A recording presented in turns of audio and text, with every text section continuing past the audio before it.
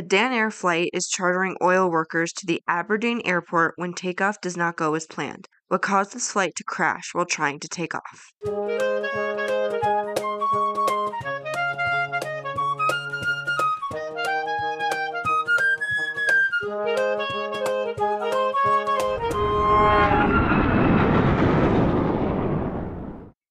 Welcome back to the Hard Landings Podcast, everybody. I'm Nick. I'm Miranda. I'm Christy. We have Heather. Hello. again Microphone was nowhere near ready. batted the microphone. That's all right. Heather hath returned. Hath returned. This is the third episode Heather's been on, Yes. and this is the most we've had consistent guest people. Yeah. Yeah. I mean, Emily's been on a few, and Kara's been on a few, and Caitlin's been on a few, but you and Caitlin are now It's because I'm needy and I'm always around. That's fair. well, and you also air crashes, so That's true. I mean, if you didn't like it, I would assume you just wouldn't show up, so. Alright, friendos, we do have a new patron to thank. Fiona. Fiona. Thank you, Fiona. Thanks. Thanks, Fiona. Let me double check and make sure there's nobody else. I don't think so. No, just Fiona. Okay. Thanks. But thank you so much. We appreciate your patronage. If you came back, thank you. Just a quick reminder, and I checked this yesterday. Mm-hmm. There's quite a few people that their cards have been declined, and your card has been declined multiple months in a row. Yeah. And you probably have figured that out by now because you're not Yes. getting our emails or anything. So if you're a patron and you haven't been getting emails from Patreon, it might be because your card declined and you need to look at that. It could be that you're Needs sometimes updating. Well, sometimes it's not even that, because it's happened to me before with me and another podcast's Patreon where it just didn't go through.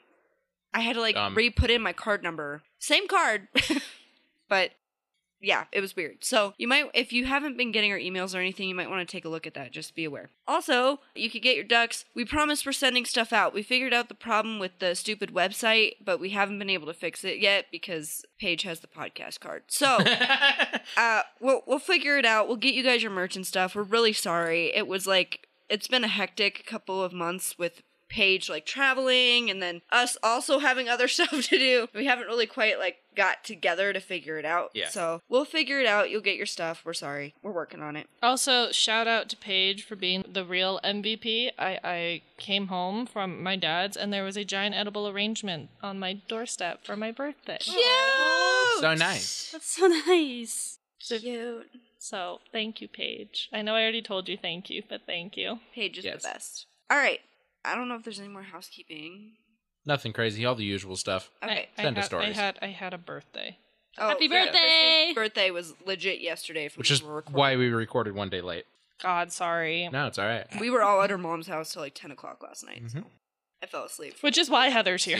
Because Heather just spent the night. And that's okay. All right. I think that's it for all that stuff. What are we covering today, Nick? Today, we are covering Dan Air Flight 0034. Thank you once again to Helen for recommending this. Yes. Yeah, we got one more Helen recommendation after this, by the way. Yes, I know because we on the streak. I just did the newsletter. No, we have two more. Oh. Is it two more from this one? Yes. Jesus Okay. Christ. Okay. We on the Helen streak. We on the Helen streak. 2 months after this, and then that's it. And then, oh, nope, I take that back. There's 3 more. In a row? Yes. Are you sure? The third one is Helen and Matt. Oh, well, at least there's Okay. another person. All right. Well, Actually, Helen... there's someone else that we need to put on that list, too, because I know what that one is. We'll do that later. Okay. And then after that is Bob. All right. Ah! From the same side of the pond. This accident occurred on July 31st of 1979. This was are you ready for this? No. British Aerospace Hawker Siddeley HS748-105 Series 1. What? I think we've talked about one of those. I would be amazed if you remembered. I think I remember it being so dumb. Not dumb, but a weird aircraft enough to be why? It might have been the other Dan Air crash we covered. I don't know. I wouldn't be surprised. Let Dan me Air has know. some very notable accidents in history. Dan Air was, unfortunately, they were quite a sizable airline, actually, in the UK, but they had some issues. When did we previously cover Dan Air? It was a long time ago. Yeah. I can tell you that. It was a Hawker Siddeley HS748108 Series 2A. See, that's a different one. But say it's a Hawker Siddeley though. Yes, Like, and that was Dan Air Flight 240, episode 103. Unbelievably similar airplanes, just some variances in Not as long as I horsepowerage. Yeah, horsepowerage and such. So the 748, for those of you that need a recap, is a regional style airliner. It's a twin turboprop, as are many things. It's very similar in size to like a Convair 580, but maybe slightly larger. I think I looked at it and it reminded me of a Boeing 707. No, it's much different. Can you put it in modern people terms? It's very closely related to a Saab 340 in terms of size and... Oh, this is the wrong one. Sorry. There was another one I looked at that's a future episode that looks like a 7. Yes. This is not. Miranda did the newsletter, can you tell? Yes, I did. Now this Dan Air is just a twin turboprop regional carrier. It's Is low this wing. the ugly one? Yes. It looks a little ugly. Yeah, it's kind of ugly. It's kind of ugly. Yeah, there's nothing particularly special about this airplane other than it's an airplane. It carries people. That's pretty much it. It flies in the sky. Yeah. Maybe. Maybe. Well, we'll find out. Heather heard some things I was talking about today, so she's in the know. She's in the know. This one has the tail number Golf-Bravo Echo Kilo Foxtrot. This was a charter flight. Now, this is a little complicated to explain, but it was a charter flight for an oil company. Dan Air actually bought a bunch of these Hawker Siddeley's specifically for operations for this company as charters between Sumburg and Aberdeen and the other places within the UK that they operate. Now, the oil company... Oh, I'm going to have to pull this up because I could try to read this to you, and I'm probably still going to butcher it.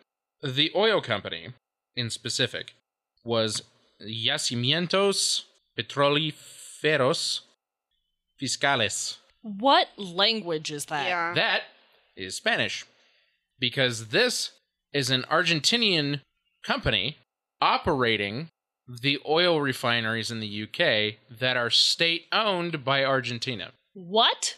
And Dan Air was their contracted airline to move them around, and Dan Air specifically leased or bought a bunch of these Hawker Siddeley's just for this. Well, that sounds sticky. It was one of 7 Hawker Siddeley's that they had acquired just for YPF, is the short for the company's name, to support their work in the North Sea. They had bought them the year before. Hello, I'm Argentinian, but I'm working in the North Sea.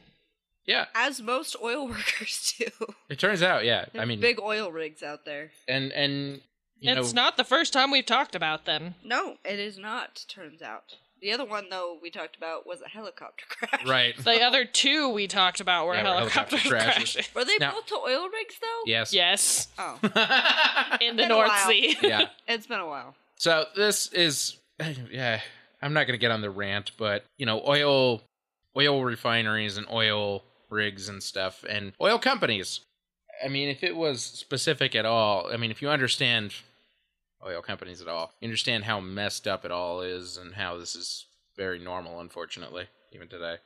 Companies just own outright oil rigs and operate them on behalf of other countries in other countries. Yeah. Turns out. I don't have names for the 2 crew members. Okay. But there were 2 crew members, 2 flight crew members. There was a captain. He was 37 years old. He was male. He had 6,487 hours total, of which 4,403 hours were on the Hawker Siddeley. So they definitely brought him in as a Hawker Siddeley pilot, being that they only had these for like the year prior. That doesn't necessarily mean he might not have operated for Dan Air previously, but they definitely brought him in as a Hawker Siddeley pilot. He had a lot of experience on them. The first officer was a 51-year-old male who had 4,563 hours total, of which 57 were on the Hawker Siddeley. I see your face, but I mean, at the same time, so... Okay, the captain is unbelievably experienced on this airplane. Okay, I realize that, but we've had issues with that before, and I also realize that you can't put 2 unexperienced crew members together, and I understand there's only one way to, like, get experience, you have to be with an experienced crew member, but, like, that doesn't give me, like, the fun warm feeling. warm fuzzies? Yeah, no. I understand that. It makes me a little, That said. That doesn't mean it has anything to do with the crew. Right. Not saying that. I'm just saying, from previous experience... Yes. It does not give me the warm, fuzzy feeling. Hours don't matter much here. Nope. I'll put it that way. The 57 hours, honestly, while it's very low, considerably, this pilot's still trained on the airplane. Yeah, he still has 4,000 hours total. So I'm not, super worried about it, but... Yeah, and 57 is still, I mean, he's not in training on this airplane anymore. He's had his experience by this point. He knows at least well enough. So, like I said, the aircraft was on a series of charter flights to move employees from Sundberg to Aberdeen for the oil company, YPF. The aircraft and crew had flown to Sundberg from Aberdeen uneventfully earlier in the day. The airplane and crew then remained there in Aberdeen for almost 7 hours. Wow. Before flying the return leg. It's not a very long return leg, by the way. Can you tell me where those places are exactly? Because I don't quite know where those places are. Are they both in the UK? Yes, they're in northern UK. Okay. Yep, near the North Sea. There's nothing particularly special about this flight. It's pretty short, but they still have to move a lot of employees pretty quickly. Where they're going to and from. But if they're both in northern UK, I guess I can understand where that is. Yeah. So, yeah. For this flight, this return leg, there were 44 male passengers joining the 3 crew, leaving just 1 female on board, by the way, which was the cabin crew, the one cabin crew member. All oil workers. Yeah. Yes, they're all oil workers, and the one cabin crew, which was referred to in the report over and over and over again as the stewardess, because as was the era. Doesn't mean I have to like it. No. It's incredibly sexist and misogynistic, but whatever. We're over it. I know we don't call them that anymore. It's still misogynistic. No, but there are still a bunch of misogynistic, unnecessary requirements. Like, I don't know if you guys have seen the informational video about being a flight attendant for Singapore Airlines, but you have to, do your makeup a very particular way or you're out of the program. Your bun has to be put up a certain way and it can only be a certain size or you're out of the program. That's how some Asian airlines are as well. Yeah, I mean, they have Singapore to go through, it's like model level. It's insane. Oh yeah, Singapore, And Emirates, stupid. all those things. Yeah, you have to basically be a model. How well you do your kohl eyeliner does not affect your ability to provide safety services. Right. God forbid you end up in an accident. I didn't realize stewardess wasn't considered a appropriate term. Not anymore. Not anymore, but in general. If you want to be most professional and appropriate, it's cabin crew. Yeah. Flight attendant's still passable, and that's what most people. That's what I always say. It's flight attendant and cabin crew. Which is fine, but the reason why flight attendant and stewardess are both being phased out, not just sexist connotations, but also because their job is so much more than that. Yeah. Cabin crew really does connotate that they are crew who focus on the cabin portion, not just on doing beverage service, but they're truly there for your safety. Yeah. That is their job. That is their number one job before everything else. Oh, yeah. So, that. Anyways, moving on. 3:48 p.m., the aircraft engines were started and they began taxiing to the runway. The weather conditions were low clouds and rain, but decent visibility and nothing else notable. And voila, it's the UK. It's the UK. What a surprise. The flight taxied to a holding point India specifically, which was the intersection of a closed runway and runway 15/33. So they need to cross the middle of this other runway, but they're also sitting on an old closed runway, which is now a taxiway. The single cabin crew member gave the company standard safety briefing using a megaphone because the PA system wasn't working. Already just not great. It's not a very big airplane, to be fair. Yeah, but to have something like the PA system already not work. Yeah. It's really? Really? Yeah. Okay, so, sorry, I don't mean to interrupt you, but... No, it's fine. Initially, what that says to me is, we don't care enough to take care of the airplane to do common maintenance, make sure the PA system works. No, not necessarily. Because of the size of the aircraft, it's not on the minimum equipment list. So, to be specific... I'm not saying it is, but Right. It's just one of those things where, I don't know, we've covered, stuff like this before with charter airplanes, where they don't take as good care of the airplanes as they do with the other. Unfortunately true. But specifically, what was said about the PA is that it wasn't necessarily that it wasn't working at all, but apparently it was screeching, quote unquote. Okay. So, just heavily unpleasant to use. So, they were using... At least they had a megaphone, so that... Yes, they were using a megaphone. And it's also the size of aircraft where you can get away with that. You could probably yell at all the passengers, too. It's not very big. It's not that big of an airplane. It's really not. Anyways, the aircraft remained at the holding point for 6 minutes, while other aircraft movements occurred around them. 3:57 p.m., once the aircraft was cleared to taxi again, they were instructed to enter and backtrack for takeoff on runway 09. So a totally different runway, another runway altogether. So they crossed the one runway, went over, and then they did a backtrack down the runway to turn around and then take off on 09. Right. While backtracking, the air traffic controller provided the flight with their IFR flight plan clearance, or en route clearance, it was called at the time. The first officer read back the clearance correctly. The aircraft then turned around and lined up for takeoff. It all happens fast from here. 3:59 p.m., the air traffic controller cleared the flight for takeoff, and the first officer acknowledged. The throttles were advanced to full throttle, while the brakes were held, so they were going to full throttle while holding the brakes to get as much power as possible before they released the brakes to get on the roll. This is the correct thing to do. For this airport, yes. This is not necessarily abnormal. This is also not normal procedures, as you've probably been on many flights before. Usually they just roll. They just roll as they increase throttle. I'm guessing this is a little short runway. Yeah, relatively. Shorter. Yes. Yeah. So they needed to get speed going initially so they could take off before the, end of the runway. Mm-hmm. That's my assumption. Yep. Pretty much. Anyways, 4 p.m. Pretty much on the dot. Once at full power, the brakes were released, and they began their takeoff roll. The aircraft accelerated and reached V1 at 92 knots, then VR, or rotate speed, 99 knots. The aircraft continued accelerating. However, it quickly became apparent that the aircraft wasn't rotating or becoming airborne. It reached a max speed of 113 knots, but did not become airborne. 5 seconds after reaching rotation speed, and after passing the intersection of the closed runway with the runway they were on, the aircraft began slowing down. The aircraft began veering to the left just before overrunning into the grass, before striking a quote-unquote step that was 40 centimeters high at the edge of the airfield perimeter road, which caused a partial collapse of the landing gear, after which the aircraft crossed that road in a left-wing low and nose-up attitude before crossing the seawall and coming to rest on the other side in the sea, 50 meters past the shoreline. So they had some speed still.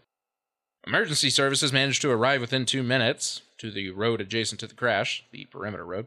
Within a minute of their arrival, however, the aircraft sunk. So within 3 minutes... How deep was where they were? 10 meters. To put in perspective, the rear end of the fuselage didn't sink. Okay. But the front end, it went nose in immediately. Probably because there was a big hole where it sheared the landing gear. Yeah, that would make sense. Mm-hmm. So it sunk nose first within 3 minutes of hitting the water. Small boats and helicopters were used in the rescue efforts. Some passengers managed to swim to shore. 50 meters is a pretty long swim, to be honest, though. If you're not if you thought you were going to die, though, the adrenaline would probably kick in and carry you to shore, don't get me wrong. And I mean, you'd probably use the tide a little bit, this and that, but 50 meters, for a normal swimmer, that's a pretty long distance to have to swim. That's a long distance, yeah. That's pretty far. In all, 29 passengers and the one cabin crew member survived. 2 of said passengers were seriously injured, and the rest had minor to no injuries. Oh. So the crew didn't die? 15 passengers and the 2 flight crew did. Oh, okay. Oh. They did not survive the accident. Oh. Okay. They did not survive the accident because they drowned in the quickly sinking airplane. Oh. Damn. Yeah. They couldn't, unbuckle and get out? Or were they unconscious, or...? Not sure. Okay. That's about as much as they clarified. I feel like the first officer and the captain, that probably was the case, depending on how hard they hit. Mm-hmm. They made a point that I didn't, and I didn't because I didn't want it to foreshadow, but they made a point in the history of flight saying that the cabin crew had in fact shown them how to use their life vests and yada, yada, yada. I was going to ask about the life vest thing. Not to foreshadow the findings, but what they do talk about in the findings is relocating the location of the life vests on this airplane. I don't know why. I don't have clarification on why. Where were they? Good question. That you were like, oh, they're not. Now I regret not reading that part of the analysis because, oh boy, is juicy. I'm going to have to skim it later and just paraphrase it. Okay. Okay, so, Christy, what happened? So what had happened was... what had happened was... What had happened was I didn't open my... Why the hell did the plane not get off the ground? Yeah, this plane never flew. So that is a very good question. I'm sure you left some stuff out, so I wouldn't be able to guess why it didn't. Actually, I didn't leave much... Not really, I actually didn't leave much out from the story. Not at all, actually. In this case, this is about what they wrote. Really? The only thing I left out was the bit about the Life jacket? Life jackets, just because I didn't want to foreshadow how many people perished and why. But actually, I didn't leave anything else out. Oh, okay. Well, yeah, no. Then what happened? The story was only a page and a half, by the way. Oh, okay. Well, so this investigation was performed by the AAIB. How'd you guess? And they wrote it literally the last 5 episodes. That's an exaggeration. Again, how'd 2 you or guess? 3. Okay, this report was submitted on May 12th, 1981 to the Right Honorable John Biffen, MP, the Secretary of State for Trade. Lord. Okay. What a weird thing, too. Okay. I'm pretty sure the last one I read said Secretary of State for Transport. Mm-hmm. Yes. So... Makes more sense. But this is charter for oil, so I don't know if that's... This was also 1979, and the other one was in the 80s. It still falls somewhere in between. Anyway... In any case... Sir, I have the honor to submit the report by Mr. C.C. Allen, same dude as the last one we talked about. Same dude. Same dude.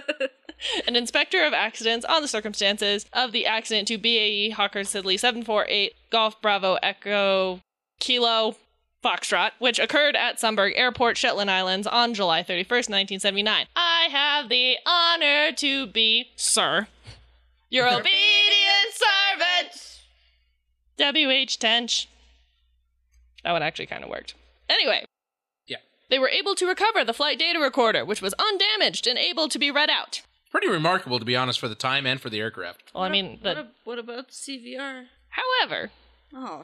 Aircraft... was not equipped with. Nor was it required to be equipped with. What? It's a transport aircraft. 1978, and it's a small airplane. 79. Yeah, so 1979. 1979, and it's a small airplane. I still feel like 1979, they still were able to have... Guess what investigators have to say in section 2.7 of the analysis? They should have a CVR? What a concept. Oh this my God. On this one, it wasn't even installed appropriately. So. Cool. Heather's gone down a rabbit hole. I have gone down a rabbit hole, sorry. Evidence from eyewitness accounts indicated that the takeoff was abandoned well after V1 when the flight should have continued and climb out should have commenced. But why? So why didn't it? Investigators took a look at the takeoff run on the FDR and found that the first 28.5 seconds of the takeoff roll were fairly normal. No malfunctions of anything. There was no evidence of fire, smoke, crew incapacitation. What was concerning was the distinct absence of any rotation. Yeah.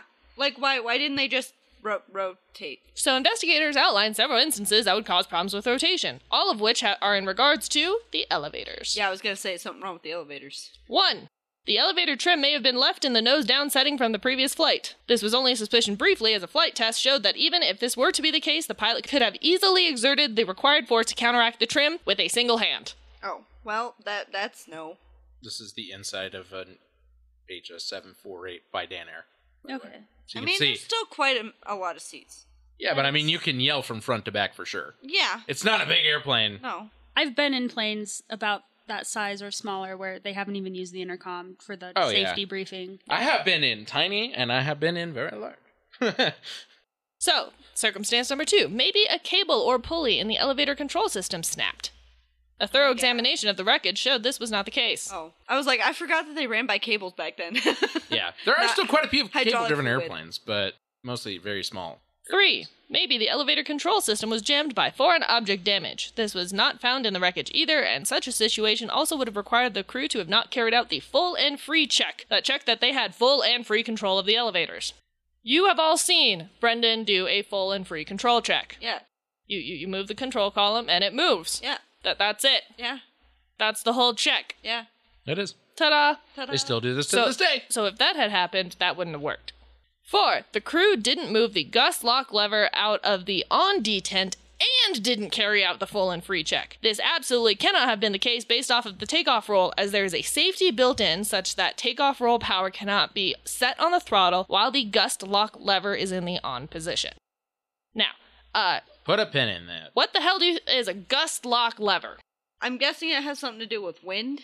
Yeah. Basically. So the airplane doesn't get... So you know when we land with Brendan and he puts a pin in the control column? Yeah. So it doesn't move? Yeah. That's a gust lock That's a form lever. of a gust lock. Yeah. That is a specific... That's a pin, gust lock pin. Different airplanes have different versions of gust locks depending on the size of the airplane, whether they be literally a manual pin in place or they be a lever. It helps your plane to not move in a gust on the ground when it's parked That's it. What a concept. Okay. On the Hawker Siddeley, it was a lever. But investigation into the Guslock lever brought about some possibilities that could have led to the events that transpired. Where is this lever and how does it work? Well, this lever is on the center console directly next to the first officer. When the lever is in the fully back detent pulled towards you, the Guslocks are engaged. Pretty simple. To disengage the Guslock, you have to pull the lever out, like out of the console almost, push it forward, and then push it back into the console, into the fully forward detent. Okay. And thus, the Guslock is disengaged. This is not dissimilar to how most levers in the cockpit work so that they don't get bumped. Even throttles these days have detents, but like your flaps, you lift, you move, you drop. Yeah. Same thing with a gear. You pull, you drop, you lock it in place, or up. Same thing. I'm assuming this is also a part of some sort of checklist, I would hope? Yes. Okay. So, there are notches in the metal gate plate for each detent. Like little notches so you know where to put the... Right. Lever. Yeah. And there's a bar on the shaft of the lever that fits into the detent slots. That bar is called the gate stop strip. You can tell by the fact that I'm defining things that this is probably the problem. When examining the center console from the wreckage, investigators found that it was possible to pull up to move the lever out of the rear detent, and if you pushed it down before getting to the forward detent, it would actually push down into the gate plate and look like it was in place without actually being in the forward detent. Huh? I know. So, you know how you have to pull it out of the detent, push it, and then stick it back in the console? Yeah. You could stick it back in the console before it was in the detent. What? So it would drop, but not all the way in, basically. No, it would go all the way in, just not in a detent. Right. And it just could do that? Yes. How the hell does that work, you might ask? Well, without... That's exactly what I'm thinking. Without getting into dimensions and tolerances and that's not what my notes said, and such is what my notes said. Just the right amount of wear and tear on the gate plate and just the right amount of wear and tear on the gate stop strip allowed the lever to be pushed down and to look like the Guslock was off. And because this part didn't have any wear inspection requirements, it went unnoticed. Okay, but, alright, here's my question. Hold on, I know you're gonna get into it, I'm sorry. But here's my question. You said there was a safety. You're several questions ahead of me. Just that. There was a safety. Yes, can you have the question that's written in my notes instead? So, I don't know what question you want me to ask. Are the Guslocks engaged or disengaged when the lever's between detents? My guess would be it's engaged until it's The answer not is engaged. yes. The answer is, wait, what? What do you mean, yes? It's both? How can it be both? So, through a series of tests, investigators determined that the Guslock would remain engaged until the lever was moved at least 75% of the distance between the two detents. What the f... So, I need you to picture this lever in your head. So, you're moving it from back to forward. If you move it at least 75% of the way, the Guslocks disengage. So, in a way, it's like being in between, like, drive and yeah. If you're ever like in between. So say your two things were park and drive, right? Yeah. You're moving from your hands in the back, you're in park. If you move at least 75% of the way to drive, the Guslocks disengage. We're good. We're in the clear. That doesn't mean you're in drive. In this situation. In this situation, it does. If you're within that 25% remaining, the Guslock would disengage. But what about that safety feature Miranda just asked about that prevents the throttle from being moved to takeoff? Yeah. When does that take effect? Yeah. It takes effect for 55% of the distance between detents. So, if the lever is between 55 and 75% of the distance between the detents, with 100% being in the forward detent, the Guslocks would remain engaged and would prevent elevator movement, and the throttles could be moved to takeoff. Who thought that up? Who? They didn't think this would ever be a problem. Okay, but we've covered this before where it's like, why can't you just do 0 or 100? What is this bullshit? Well, 75%, 55%. It wasn't designed that way, right? Like, they had to test all that. It was designed to be in either one or the other, but there was no thought of what happens if it's in between. What happens if they just leave it halfway? Engineers should be thinking of this stuff. They literally have degrees to think of this stuff. Their job is to think of like, well, what if this happens? Well, they thought of the first 25%. Their job and the is last, to think of the what ifs. and the last 55. There's just a 20% gap in the middle. They were like, that seems really highly unlikely. Unless you're on this plane. Yeah. all of a sudden they're like statistics, and then everyone's like, as soon as you think, oh, this is highly unlikely, the statistics say it's not going to happen, it's going to happen. Yeah, pretty much. Now, a question I'm surprised no one has had. How did the crew not notice it wasn't in the D10? Well, you said it could look like it's in the D10. So, the lever seemed to be down. It was not, quote-unquote, standing proudly, as the report said. Okay. But why didn't they notice it wasn't in the detents? Normally you can see detents and be like, oh, it's not in the slot. Well, the slots were covered with a rubber seal. Why the were they covered with a rubber seal? I'm not going to even try to explain this. Do you still have that report pulled up, Heather? Yes. I also have the report. Can you go to the images of the actual levers? It's underneath the image you were looking at. Yeah. It's like there's rubber around the track. That one?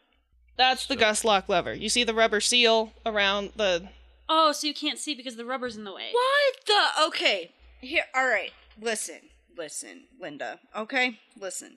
For the throttles, I understand doing that. But when there's not an actual detent you can see, how the hell are you supposed to know if it's in a detent? It's supposed to just go into the detent. It helps if you have the thing like you have on your car, the spindle, the prindle.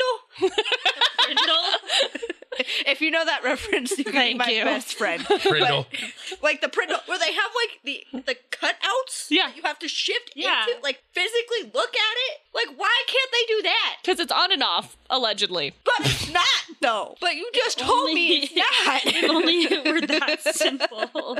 So, there's one more question I am once again surprised no one has had. What about that full and free check? Well, I'm guessing because the gust lock wasn't on, it was disengaged, right? Okay, so if the gust locks were activated, the elevator shouldn't have moved. Therefore, the full and free check should have failed. Right. Right? Right. Right. In testing, investigators found that if the gust lock lever was moved forward 70% of the way in that sweet spot range, and the full and free check was performed in test order, it would frequently but not always result in full range of motion in the controls, with the final steps of the check actually causing the gust lock to re-engage. And the crew wouldn't notice they couldn't pull their control column back until they were ready to rotate and it was way too late. I don't know. What safety? I feel like there was one safety and they were like, that's it. That's all we need. And I feel like there's at least 3 or 4 more things they should have done to make sure that this didn't happen. You know, by this point, the airplane had been operating for like 23 years. Okay, listen, Nicholas. I understand. Wow, she didn't say listen. So by this point, the engineers didn't care. Yeah, you know, until someone dies because of it, and then people look at the company and go, why the hell didn't you think of this? Because for 23 years, it wasn't a problem. Well, guess what? It was a problem. It was. You always have to think about that, like, 1 in a billionth chance that it's going to happen. Well, by then, what happens if that happens? So by then, the airplanes are on the way out. Realistically, for engineers, we don't think about 1 in a billion. We think it was an exaggeration. I know, but I'm just saying, 1 in a billion. Very slight chance that could happen. I'm surprised no one was like, maybe we should just test it to make sure. And no one was like, it took 23 years for it to fail. And it took very specific wear and tear for it to happen. Okay, more specifically, actually, it took 18 years. Sorry. 18 years. God. Sorry. Wanted to be more specific. 18 years for them to figure this out. I figured out where the life jackets were. Where are the life jackets? They were pouches on the seat bottoms. Which is pretty normal. That's where they are. Oh, yeah. Okay, so it says most of the passengers weren't wearing life jackets because the seat pitch was so narrow that they couldn't reach back around far enough to remove them from They their just couldn't get to them because it was just too crammed. That sounds like a Frontier issue. Or a Spirit issue. Yeah, right. Yeah. Well, that's why they're all the way at the front of the seat, and you can literally reach them just by reaching your hand between your legs and touching the bottom of the seat. You know who also has that issue? United. Mm-hmm. Their economy class is so tight. It is. I was trying to plug in a plug one time. To it's pain. Phone. I can't. You gotta reach be down a contortionist. Yeah. Yoga. And I'm small. I can't imagine people bigger than me trying to do that. Exactly. You look confused. I'm gonna read the sentence and I'm very confused. The impact with the sea caused the aircraft to break its back. What? The airplane snapped. Oh my god, that is the weirdest way to... Another reason it also flooded. Yes, and the left wing to detach, with the result that it started to sink by the nose almost immediately. No, really. 3 minutes later, it was underwater. As the emergency exits were open, more water poured into the sinking aircraft. Oh, really? Fortunately, it appears all on board were properly strapped in and no one was incapacitated by the crash. Good news! However, Bad the cabin news. filled with water very quickly, assuming a steep nose-down attitude, and there was a rush for the emergency exits, verging on panic. Oh, God. Of course. That's People never couldn't good. get out. Yeah. The stewardess's behavior in attempting to calm the passengers and subsequently to marshal a number of them out of the rear door was exemplary and almost certainly helped to reduce the number of casualties. Good job! You did your job! They actually had nothing She bad did to say. her job. They had nothing bad to say about her. Nothing. The fact that the passengers were all comparatively young, fit, and used to the environment also increased their chances of survival. Does she live? Yes. Yes. Okay. As might be expected under these circumstances, passengers nearest to the emergency exits were, in general, the most successful in escaping. Yes, thank you. Of course. It seems improbable that the lack of a full demonstration of the donning and of the operation of life jackets and the absence of individual safety leaflets did not affect the survival prospects of the seasoned passengers. So not everybody had, like, a Safety information card. Yeah, safety. But it says that they were, what was the word I just used? Seasoned passengers. So they've probably flown on this plane numerous times. They've gotten that safety briefing. It was a chartered plane for the, Yes. employees. So, yes. I just find it interesting that not everybody had a safety information card. However, investigators point out that it would seem prudent that on all public transport flights taking off or landing directly over water, complete life jacket demonstration should be given and individual safety leaflets provided. Yes, that is the standard. Now. Investigators disclose that the first problem was due partly to the fact that hand luggage placed under the seat in some cases impeded access to the life jacket stowages, but was mainly due to the positioning and method of attachment of the stowage. The stowages were positioned well back under the seats, and the method of attachment of each pouch was such that 2 hands were often needed to open it and extract the jacket. Furthermore, the seat pitch in the accident aircraft was sufficiently close to make it extremely difficult to reach the stowage properly without tipping forward the back of the seat in the row ahead. In the rush to evacuate the aircraft and the short time available, this process was often impossible. Yeah, I mean, when you're panicking, and let's say you're at the front of that airplane, right, and it's filling with water, and you can't reach your life jacket, yeah. The post-accident investigation of the adult life jackets themselves revealed no specific indication as to why several failed to inflate. Oh, that's horrifying. Yep. The most probable explanation is considered to be that in the rush to inflate them and escape, passengers did not pull down firmly and sharply enough on the inflation toggle, a procedure which is, essential. It is of note that although a number of passengers reported that they had inflated their life jackets before leaving the aircraft, a practice never to be recommended in normal ditching circumstances. Nope. Because you can drown. On this occasion, they were fortunate in having no apparent difficulty in escaping. That's fortunate. Isn't it? Well, it didn't completely flood with water, though. Part of the plane was out of the water, which is part of the reason that didn't happen. But if the plane was fully in water, they would have been. Yeah. Yep. You should check out our episode on the Ethiopian hijacking on that. They would have just been Yep. forced to the top of the plane. I'm just skimming through the rest of the analysis. Although well-intentioned, very well-intentioned, the presence of 2 non-SAR helicopters caused considerable difficulty to survivors swimming in the rough seas on account of downwash. Yeah. Yeah. Mm-hmm. So maybe don't do that. I mean, I understand why you think that's a good idea. Were there no rafts? Nope. Small airplane. Yeah, okay, but not like the smallest of airplanes, though. No. Like, it can hold up to 44 passengers. I would expect it could at least hold a raft. And furthermore, survivors commented that on reaching the shoreline, they had great difficulty in climbing over the protruding concrete blocks that formed the wave breakers. Yeah.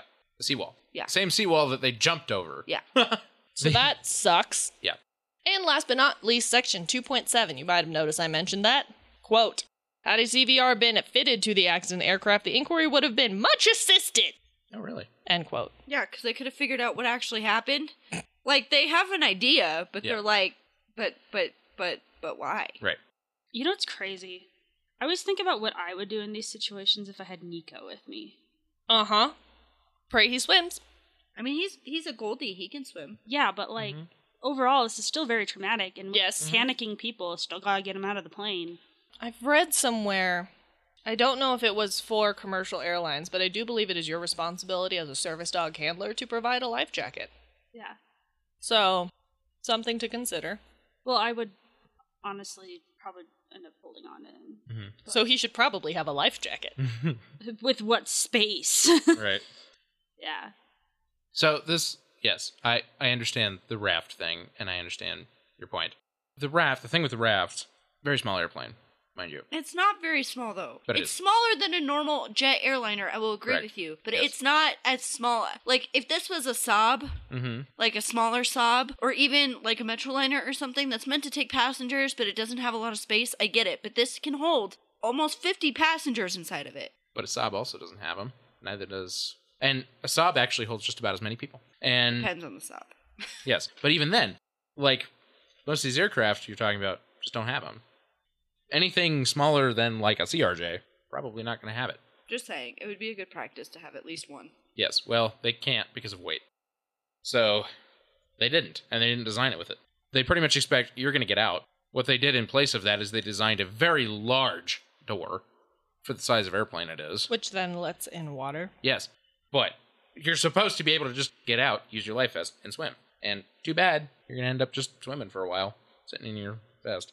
Well, as long as you have a vest, it's not that bad. When you don't except have it's a cold. vest... It's cold. Well, yes. But if you don't have a vest, it's significantly harder. Because Yes. even though it's cold, Yes, you could float agreed. with a vest and Agreed. rest. Yes, agreed.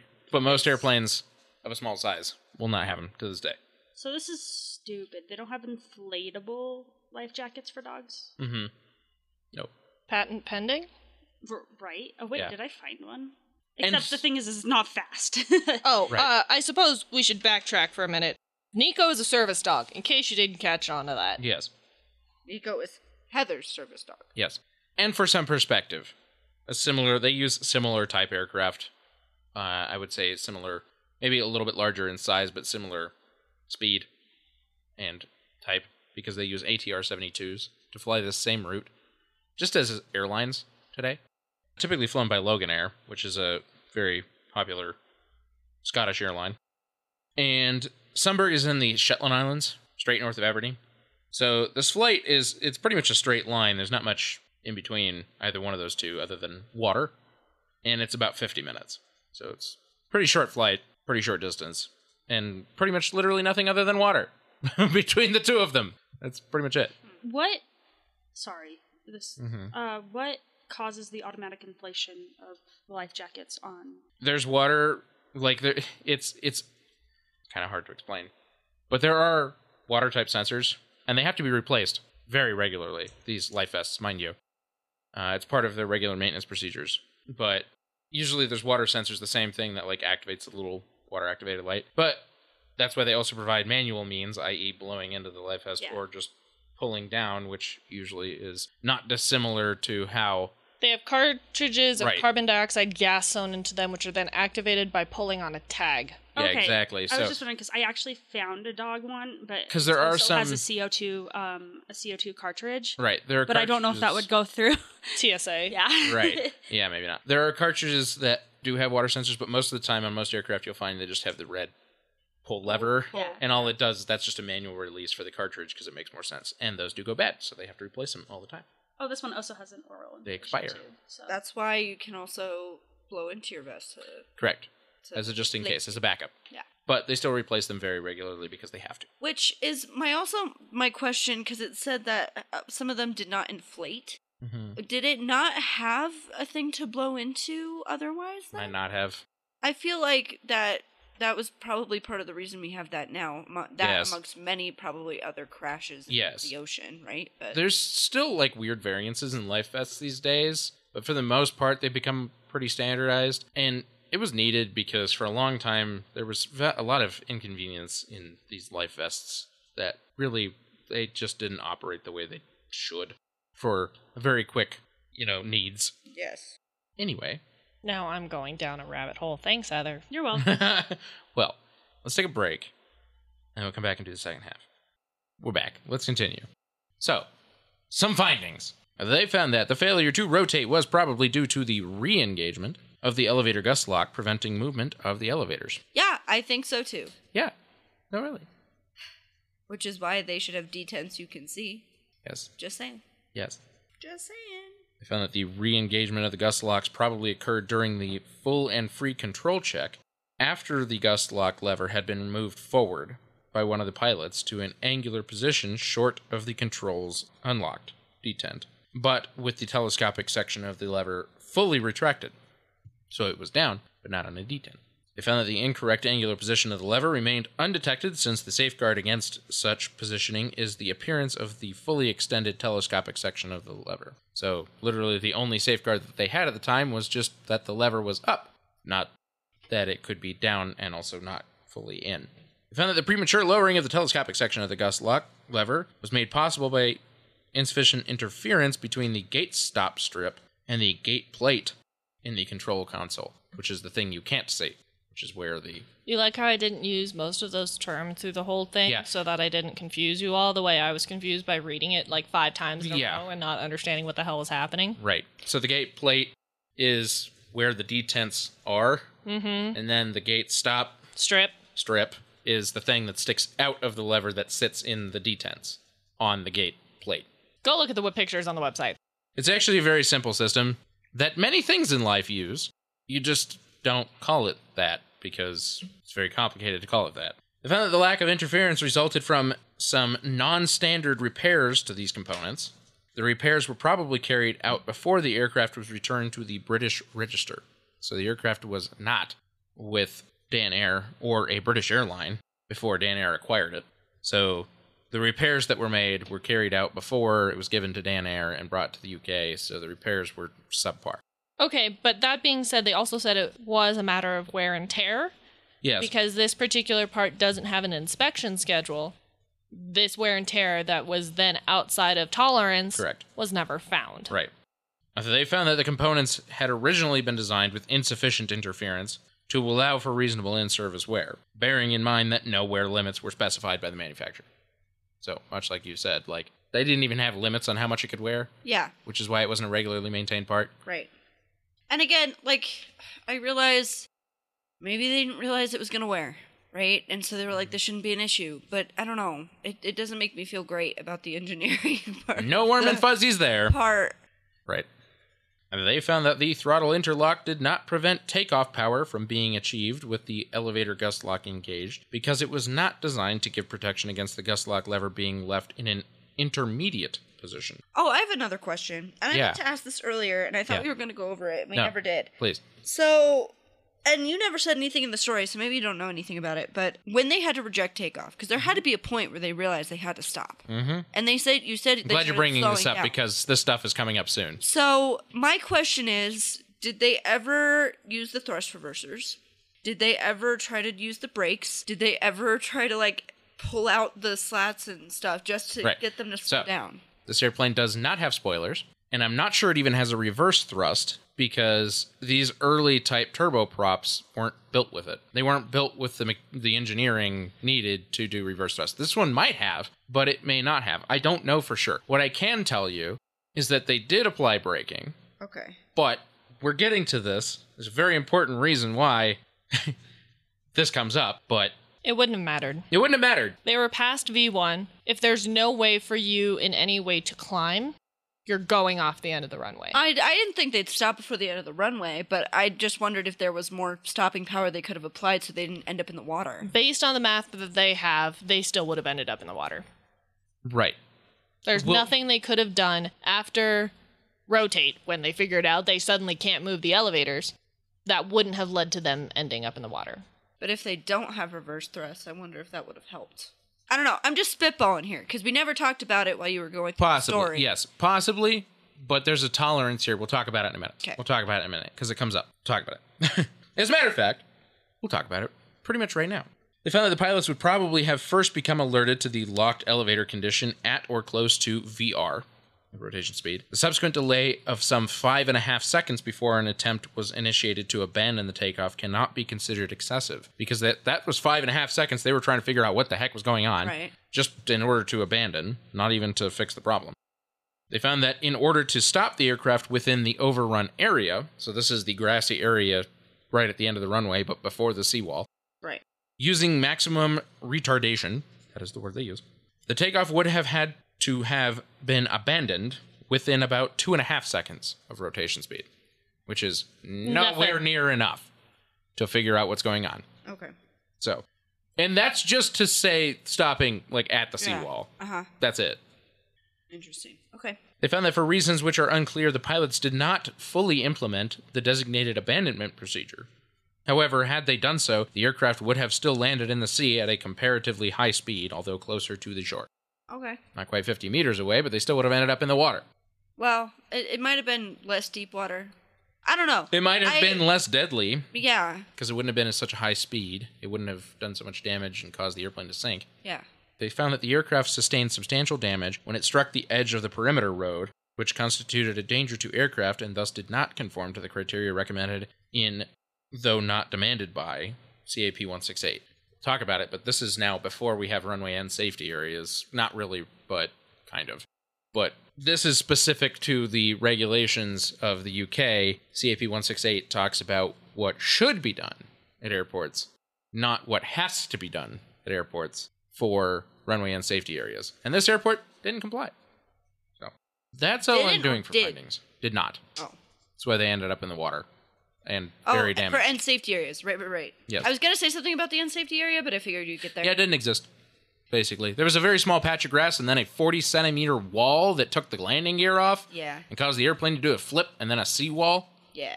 Yeah, that was Not great. not great. That is not good planning for instances where airplanes like this one might go past the end of the runway once in a while. And Because it turns out that happens every if now they and can't again. slow down, Right. then you're kind of screwed. I love the brevity of the last finding.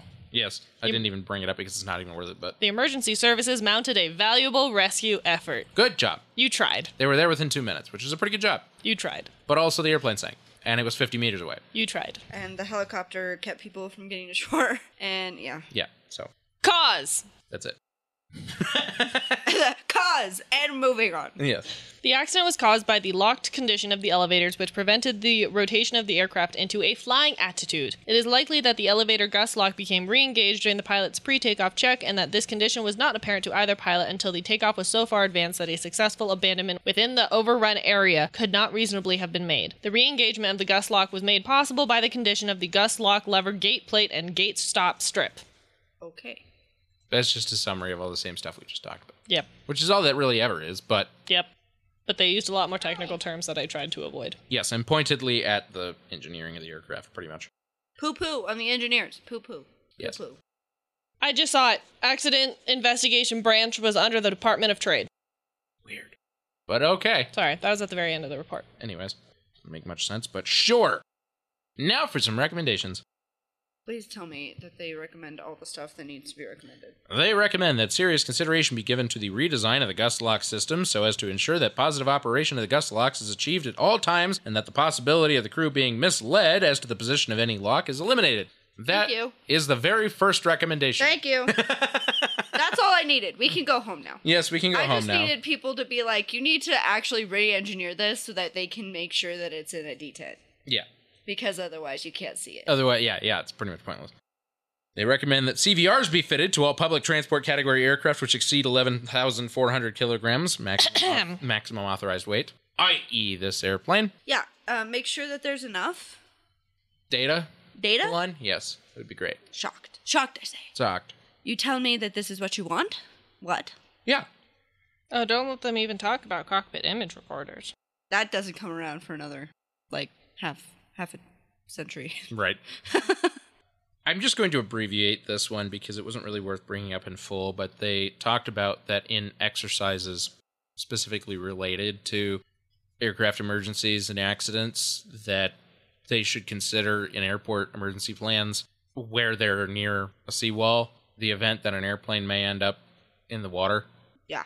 When they put together those plans. Yeah. Because they might have to rescue people In the water? in the water. Was that not considered? I mean, the rescue effort was still pretty good, but I think it's like, maybe don't push them down with the downwash of the helicopter. Yeah. Just maybe. Things to consider. Anyways, they recommend that the CAA reconsider the possibility of the provision of some form of retardation device in or beyond overrun areas to critical aerodromes, i.e. what eventually would become EMAS. EMAS, And just- EMAS. Runway and safety areas, period. That Yeah, just- I mean, you can that's have a thing. runway and safety area that doesn't have EMAS in it, as long as it has enough space for the airplane to stop. Right. and isn't a brick wall. Yes.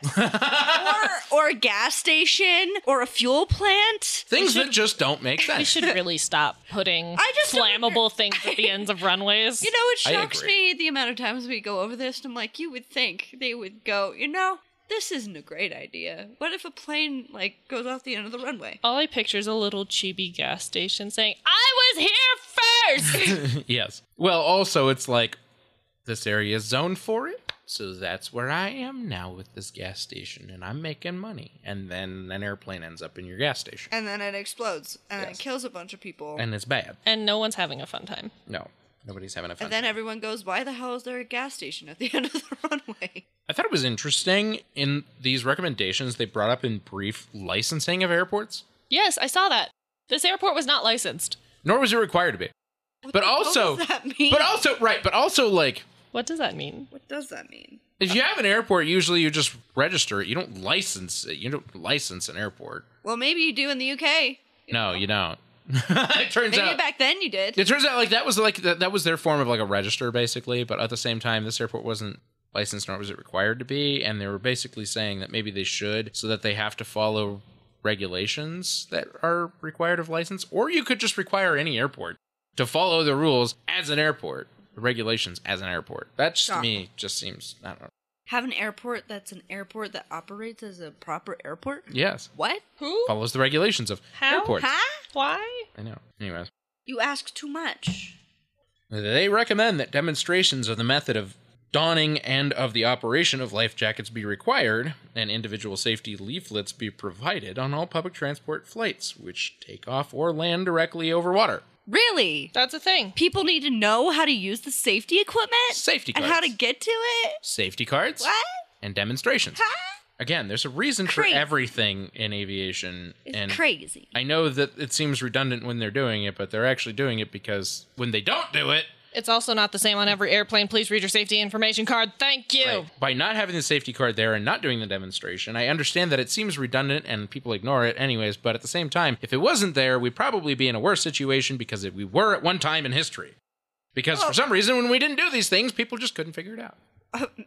It's like one of those things where you think it's common sense, but really it's not. It's not, especially when you don't design life jackets with some common sense things. Well, and if you have people that are on board an airplane and, they haven't really been on a lot of flights before, Yes. they might not understand. Sure. The amount of people, sorry, it's a slight tangent, but the amount of people I see when we get on planes that ignore the safety stuff. And I watch it, I try to make sure I watch it every time. We do fall asleep, though. It's happened. It's occasionally I'll fall asleep because I'm like, I already saw this once today. Yes. And I Usually know on a where day it trip. is. Yes. Yeah, but Especially when we're flying back on the exact same airplane.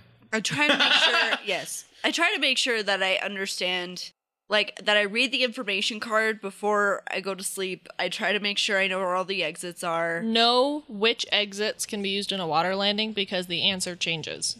Sometimes there isn't a water landing exit because the plane's not going over water. See, I am just such a nerd for this stuff and for aviation Shut safety that, walking onto an airplane, I'm, staring at the doors like, that's cool. I know how that works now.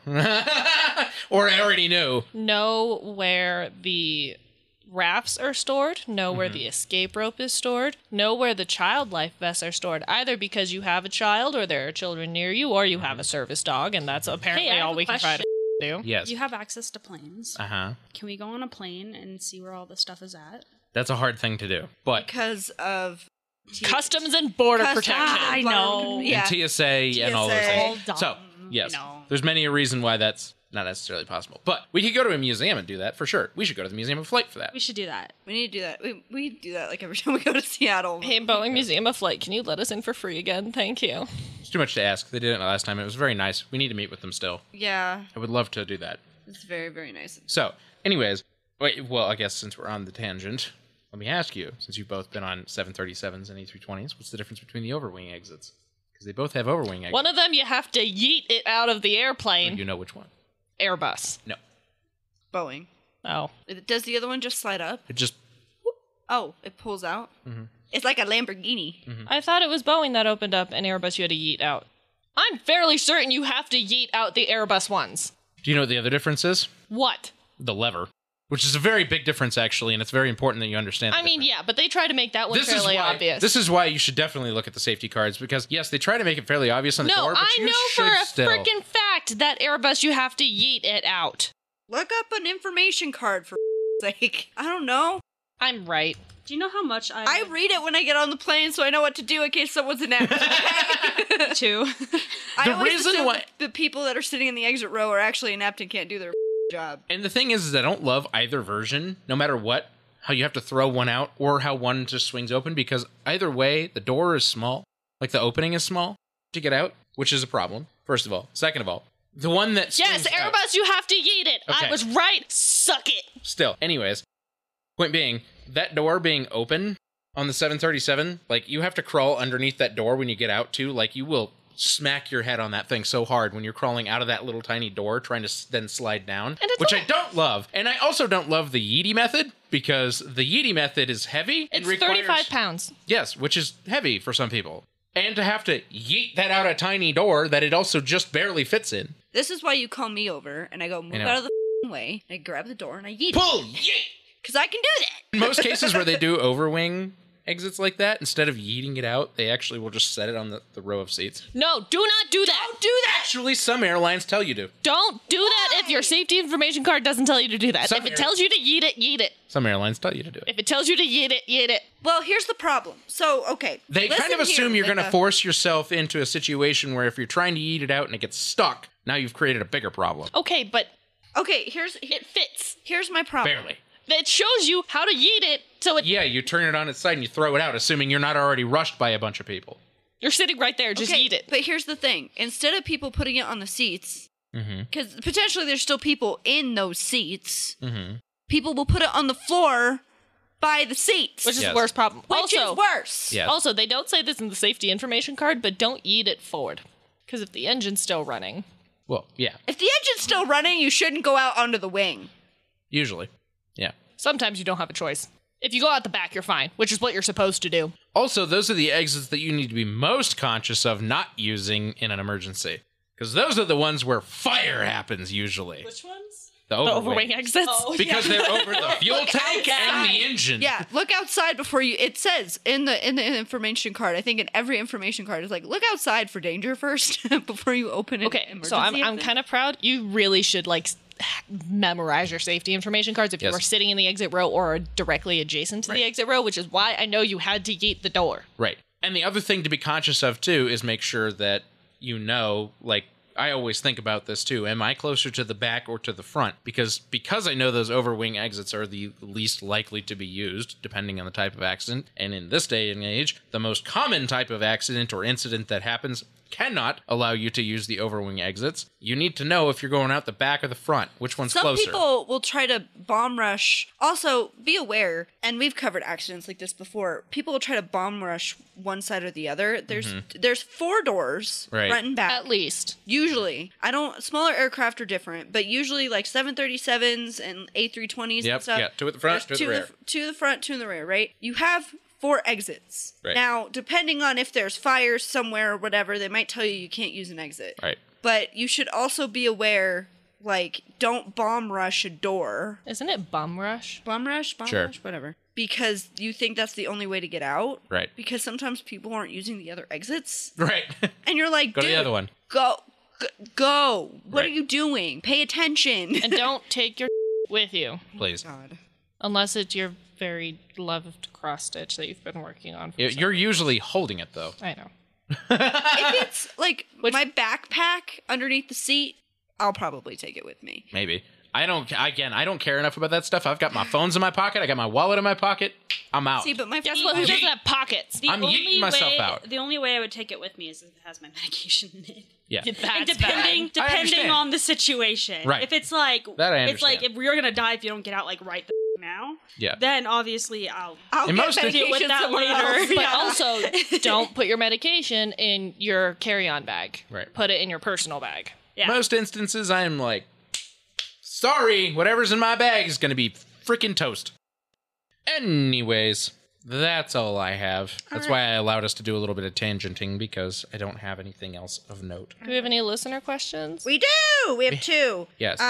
I will preface one of them that I think we actually already talked about, but maybe not. That's okay. I actually can talk about it again on my tablet. We are a bit repetitive sometimes. It's about the Mount Erebus. Oh no, there's only one. Oh my. There's only one we have to cover. We did the other one. Did yes. we do the other one? So, okay, I'm gonna read it.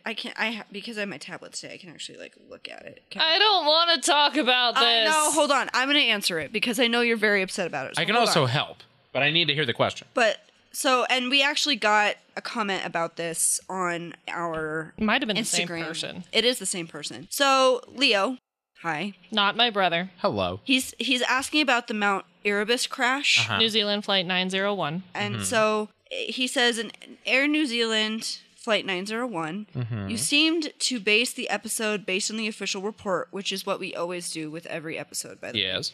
Known as the Chippendale Report, and really went hard on the pilots. That report went hard on the pilots. However, the Mohan Inquiry, pronounced Mon, Yes, Mon Inquiry. Yep. was much more detailed, and it found lots of flaws in the report and cleared the pilots, as the blame was based on regulations that were broken with the approval of Air New Zealand.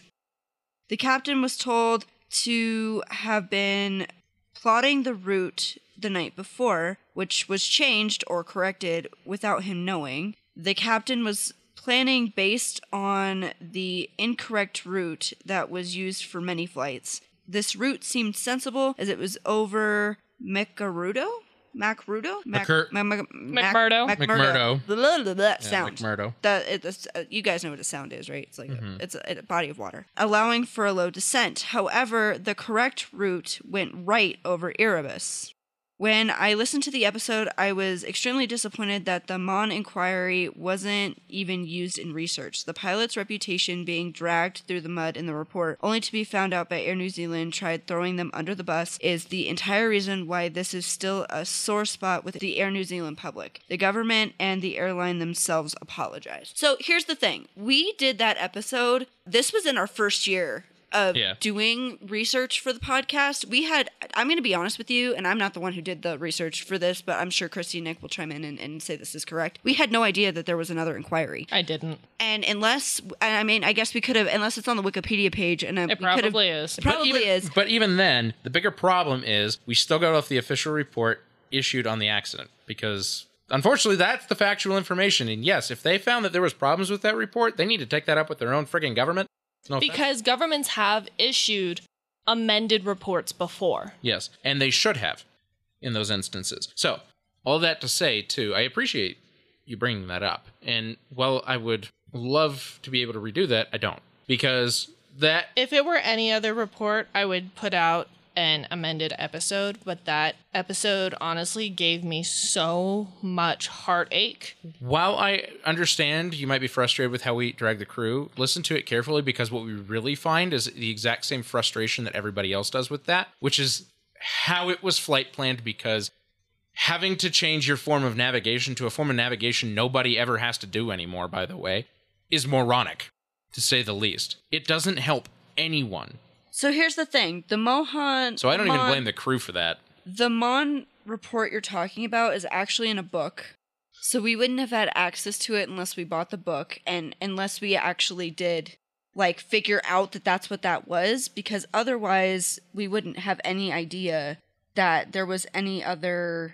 Yeah, because I'm looking... Okay, and I'm going to be honest with you. I'm looking at the Wikipedia page because 90% of the time when we cover accidents like this and they have a huge amount of research, and the Wikipedia page will look at it, and I found it, but it's in a book. And so because it's in a book and because of the way we do our notes and stuff, we wouldn't have had time to even look at it. We do our notes in 4 to 6 hours before the podcast. Yeah. We're full-time jobs, guys. And... I'm not dragging you. Thank you for bringing that up. Again, it's a good point to say out loud on the podcast. This is you're right. That you're exists. Probably right that it does exist and it probably should have been used. But to be perfectly honest with you, from what I understood from Christy and Nick, the research for this episode was hard enough to begin with because of the navigational issues that... And I would really love to never discuss this crash again. This one was a pain. It was a pain. It is the episode I am least proud of. My research, my analysis portion, I hated every minute of it, and I would really love to never touch it again.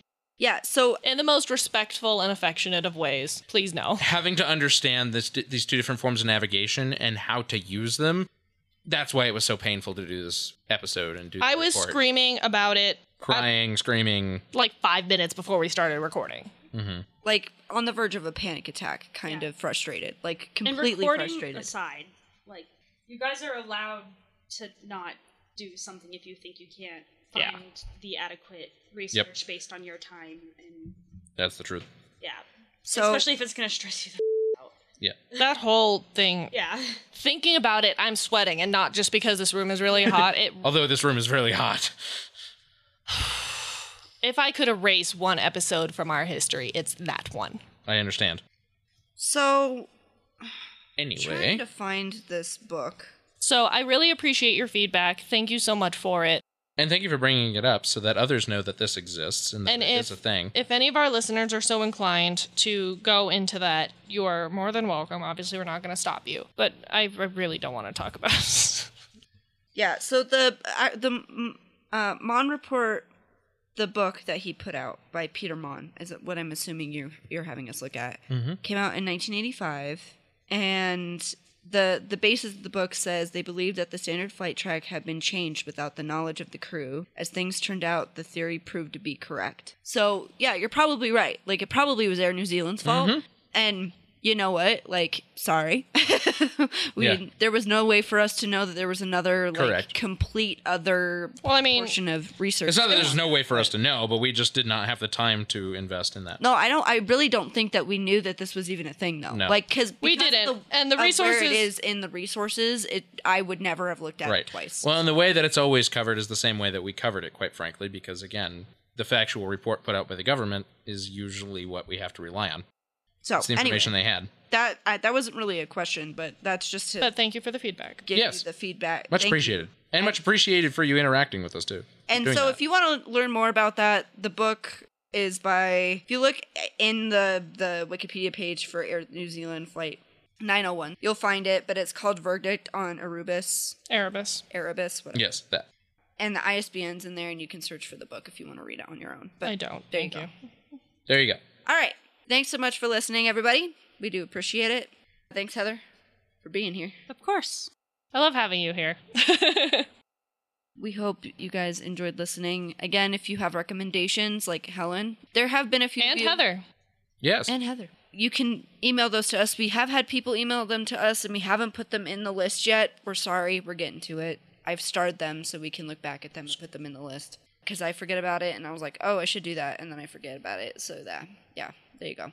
I get it. Thank you so much for listening. Check out the Patreon, post episodes and stuffy stuffs. Check out the newsletter and the merch store. Yeah. Get yourself some merch. And we hope you have a safe and healthy week, and we'll catch you all next week. Keep your speed up. Please like and follow us on Facebook and Instagram at Hard Landings Podcast and on Twitter at Hard Landings Pod. Subscribe and leave a 5-star review on the platform you are using to listen. If you would like to see photos and sources for this episode, please visit us at hardlandingspodcast.com, where you can also leave us feedback and ask questions.